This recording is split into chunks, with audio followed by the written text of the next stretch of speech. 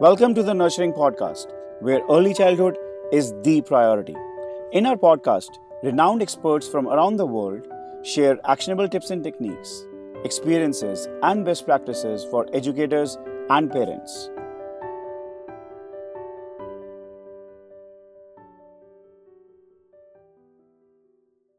Welcome to part 2 of our conversation with Dr. Swati Popat. In our previous podcast with Dr. Swati, we talked about her life story, her impact on education space in India, and her view on how parents and teachers can together contribute better to a child's development. If you missed part 1 of the podcast, please check out episode 1 of the Nurturing Podcast. Today, we will talk more on early childhood philosophies around the world, life skills, mindfulness, what does nurturing a child really means, and many more parenting tips and techniques on simple things like happiness in a child's life. Swati ma'am, thank you for your time today. Let's continue our discussion on early childhood philosophies. So, you travel and speak at education related events across the globe. How did your experiences of looking at other countries' education systems influence the direction you adopted for Podar and in various schools in India? Firstly, I thank Dr. Podar because he was very clear from day one when he appointed me 20 years back that we want you to go around the world, get the best research back to Podar. And that gave me the opportunity to go to almost every country. I became a part of the World Forum Foundation, which is a wonderful foundation that does great work in bringing 80 countries together on one platform once in 2 years for a conference. And that platform was one of my biggest learnings because you meet people from 80 different countries. You hear about best practices from 80 different countries. And that participating in that as a national representative for India helped me do one of my most important studies, which is I studied the education policy and curriculum of 39 different countries. So I've compiled a comparative study, which really helped me understand what each country is doing, how it's doing it, and what is the best thing about each country. Because every country can't be best in everything. So it's always important that when I developed Podar Jumbo Kids curriculum of philosophy, I took the best from around the world. So if you will read about it on our website, you will see that I have taken from Mahatma Gandhi the head, heart, and hand concept. I've taken from Gijubai Badeka telling children concepts through stories. I've taken from Rabindranath Tagore outdoor education, which means education in the outdoor. Now, that doesn't mean only outdoor play, but it means that teachers should sometimes think of taking the whole classroom outside. From Maria Montessori, of course, her sensitive periods, her didactic equipment.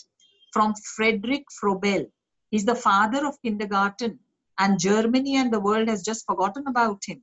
So when I recently developed my coding and robotics curriculum, I looked at Frederick Frobel's gifts.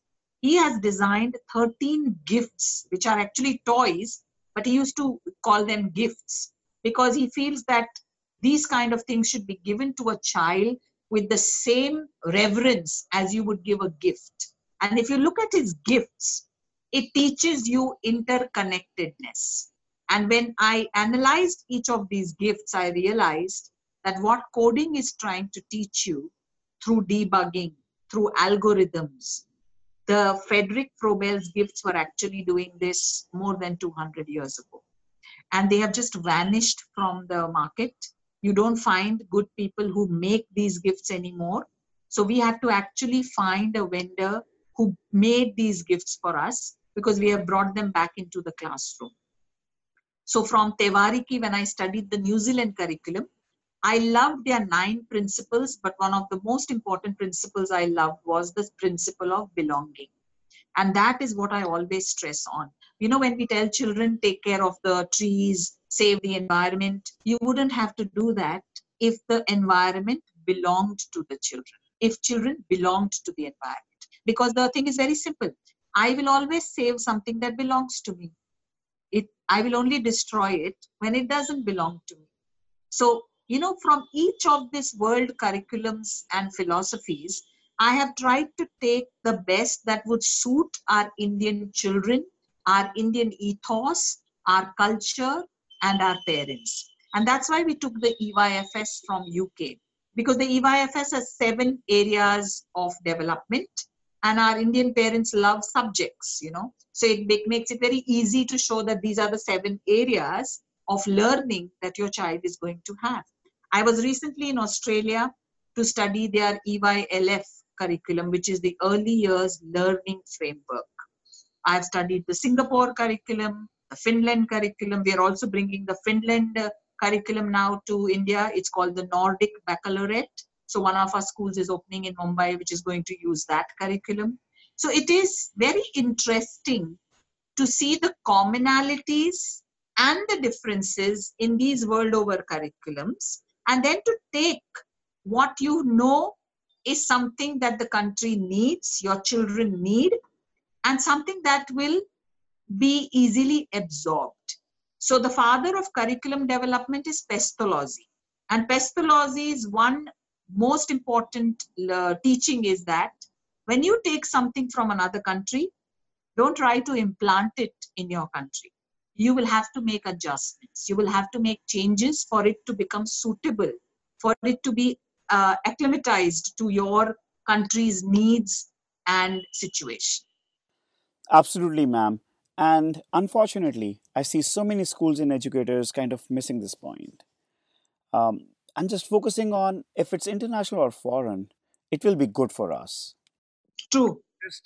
I see I feel very sad because I implement the IB curriculum and I'm very fond of the IB curriculum. It is one of the best curriculums that the new world has come out with, inquiry based. I mean, look at it. It's empowering the children to think, to question, to relate, to reform. And sadly, many IB schools have turned it into a, foreign circus. That if it's an international school, oh, my children will wear like this. Oh, my parents have a hoity-toity attitude. And I feel, oh my God, it's completely against the ethos of what the IB curriculum stands for. Cannot agree with you more on this, ma'am. I think IB has turned into international board rather than inquiry based. Yeah. And it's so sad if you study it. I'm telling you, it's a fantastic curriculum, completely sometimes misrepresented by many of the IB schools because they don't understand what it stands for and what it should be doing for the children. I mean, I was shocked when I heard that there are IB tuitions. I mean, the people who invented IB, who originally came out with IB must be dying, because it was meant to be a board where children don't require this kind of external help. It's an internal learning board. And for that board, you now have tuition classes, which is so sad. It kind of is a statement on the state of affairs in our country. Absolutely, ma'am. And as you share more of your views along various conferences, across various events, and our Nurturing podcast, I hope people are listening and getting more familiar with the true concepts around the various philosophies that we see. I hope so too, Arjun. And thanks because of platforms like you that I'm able to send out ideas to a few more people. And even one person impacted is a huge change. So, changing gears a little bit here, we hear a lot about life skills, 21st century skills, mindfulness. These have somehow become buzzwords these days. At Soko World, we absolutely believe they do hold a huge value in today's time. What does life skills and mindfulness mean for you? What is life? Life is about living. So the skills that I will need to live a good life are life skills. They have now been packaged into this great looking concept, but it's at the very basic level. Shouldn't education be about life skills? I mean, when you say as an educator that I'm teaching life skills, are you doing a favor? That's exactly what education is supposed to be. That's exactly what parenting is supposed to be. You're supposed to teach me how to understand myself so that I can understand others. You're supposed to teach me how to understand my emotions so that I'm able to control them and I can understand the emotions in others. They're supposed to teach me how to tie my shoes, how to drink my milk, how to take care of myself so I can take care of things around me. These are the basic skills. This is what education was all about. It is because we had skipped this stage in the pre-primary, in the early years, and we straight away went to teaching numbers, writing, reading, and we then realized, oh my God, the children don't know how to behave. Oh my God, the children don't know how to even take care of themselves. And then we said, oh, let's teach them life skills. So it has come like that. It was supposed to start with life skills, and we forgot all about it. And then now we said, oh, it's the life skills which is missing. So it's as if, we have invented something new. It's not. It's what life is all about. You are teaching children about life. Let's go back to Montessori. What is her didactic equipment? What are all the things, daily life experiences that she talks about in her curriculum? She always says, first make the child independent, take care of itself, and then it can do all the other things in the world. So for me, life skills is that. And mindfulness is a very important life skill. When a child is angry and upset, we tell the child, don't be angry, don't cry, don't be upset. Instead, we should be helping the child be mindful that this is the emotion I am feeling, so I should do this because I'm feeling it, instead of letting the child struggle with that emotion. So for example, if I'm upset, I should tell the child, I'm feeling so upset right now because I didn't get what I want, and I'm feeling like hitting somebody, but I'm not going to, because that's not good. So instead of that, I'm just going to clench my fists and I'm going to scream and let out my anger. When you do this is called mindfulness, that you are aware that you are feeling upset, you feel like hitting somebody, but you are mindful that no, I cannot do that, but I have an option. I can do it like this because my emotion is very important, and I need to recognize my emotion, and I need to satisfy my emotion, but in a societal accepted way. This is mindfulness. But we have now packaged it up into something great, and we say, oh, we started mindfulness and I send my child for mindfulness classes. I mean, I find that very silly. I find that concept of a happiness curriculum extremely icky, that happiness is an emotion. How do you teach it in a curriculum? How have you reduced happiness in our children's world to be something that will be taught through a curriculum? I am aghast that you even talk about it, that you need a happiness curriculum. Wow, it's such a great stigma on that society which says that we teach happiness to children. Oh, you don't make children happy, you teach them how to be happy. How silly. This is very insightful, ma'am, and touches a basic emotional structure as a human. We have made being happy an exercise rather than something that should come naturally to us. And when I'm listening to you as a parent, I can actually now feel the emotion that you're coming from.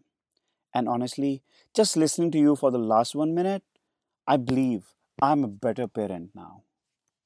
So sweet of you. So, making all of these concepts like life skills, mindfulness, happiness curriculum that are flying around us all the time make sense in simple terms. I mean, kind of grounding them to the basics is so powerful. I'm sure our listeners are thanking you, ma'am, for this. Absolutely. See, it's all about the basics. We've forgotten the basics, and we've suddenly gone somewhere at some different plateau, and we think we've reached our high horse from there, and we've lost sight of what is more important. Very important to come back to the basics, and that's why I always tell teachers and parents, read blogs, I don't mind, go to Pinterest, I don't mind, but come back to the basics. Go back to the people who have researched, go back to the people who have actually found the basic foundation, read about them, however difficult it is, and your perspective will change. So true, ma'am. And you often say that children do not need schools, they need a learning environment. I know all the parents, that 1,55,000 parents that you talked about, will kill me. That why are our children in school then? But see, the Latin meaning of this word school is leisure, which means it's a place where children will enjoy. It's a place where children will want to come again and again. So for us, schools should go back to that original meaning. This is so true, ma'am. And you put a lot of focus on the word nurturing there. Yes. What does nurture really mean? I mean, it's a powerful word and we believe in it. So much that we named our Soko World podcast Nurturing. So for me, nurture means understanding that what you are trying to teach the child is already in the child. Your job is to nurture it out, to ensure that it comes out and becomes a part of the child in such a way that the child does not find it a burden. So, for example, manners. Every parent wants their child to have manners, and you need to nurture social development in children. You cannot impose it on children. So you will notice a lot of parents do it. I don't know if you do it, but I'm definitely sure your wife must be doing it, because mothers tend to do it a lot more. When somebody says good morning to their child, they don't wait for the child to savor that moment. They immediately start telling the child, say good morning, say good morning. See auntie saying good morning, say good morning. So what happens is you didn't nurture that moment. You didn't help the child savor that relationship, that little interaction which was happening. The minute somebody gives a gift to a child, we say thank you, say thank you. But the child is saying, hello, I've just received the box. I don't even know what's in it. Why should I say thank you?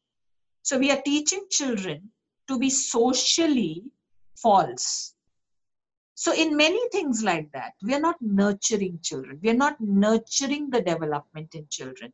Nurturing for me is to bring out what's already there in a child in a very pleasant, in a very holistic manner, so that the child enjoys that process and the child benefits from it. So for me, nurturing is that. Absolutely. This is fantastic, ma'am. So Again, you see the difference between teaching and nurturing? When yeah. you are teaching, you are saying that the child doesn't know it and I'm going to be teaching you. When you're nurturing, it means I know the child will have this.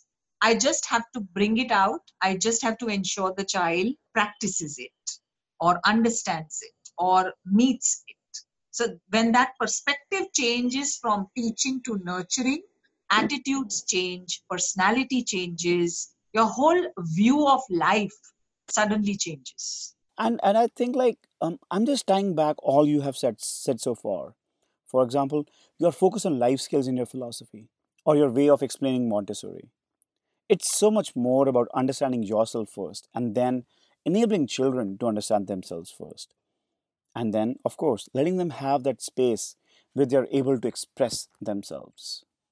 Absolutely. This is absolutely so powerful, ma'am.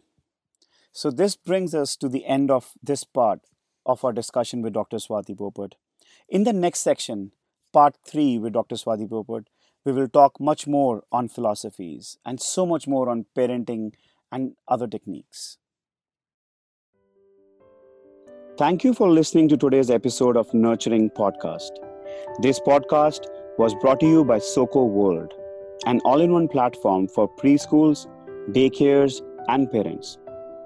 Our mission at Soko World is to create super schools and super parents that are aware and engaged meaningfully to deliver better development and learning outcomes for children from 0 to 6 years.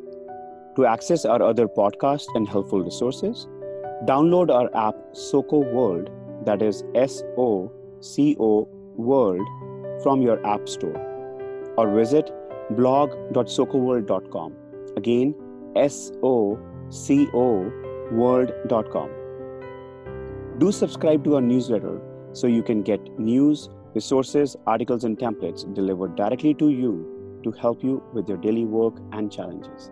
Thank you again for being such an amazing audience. Stay tuned.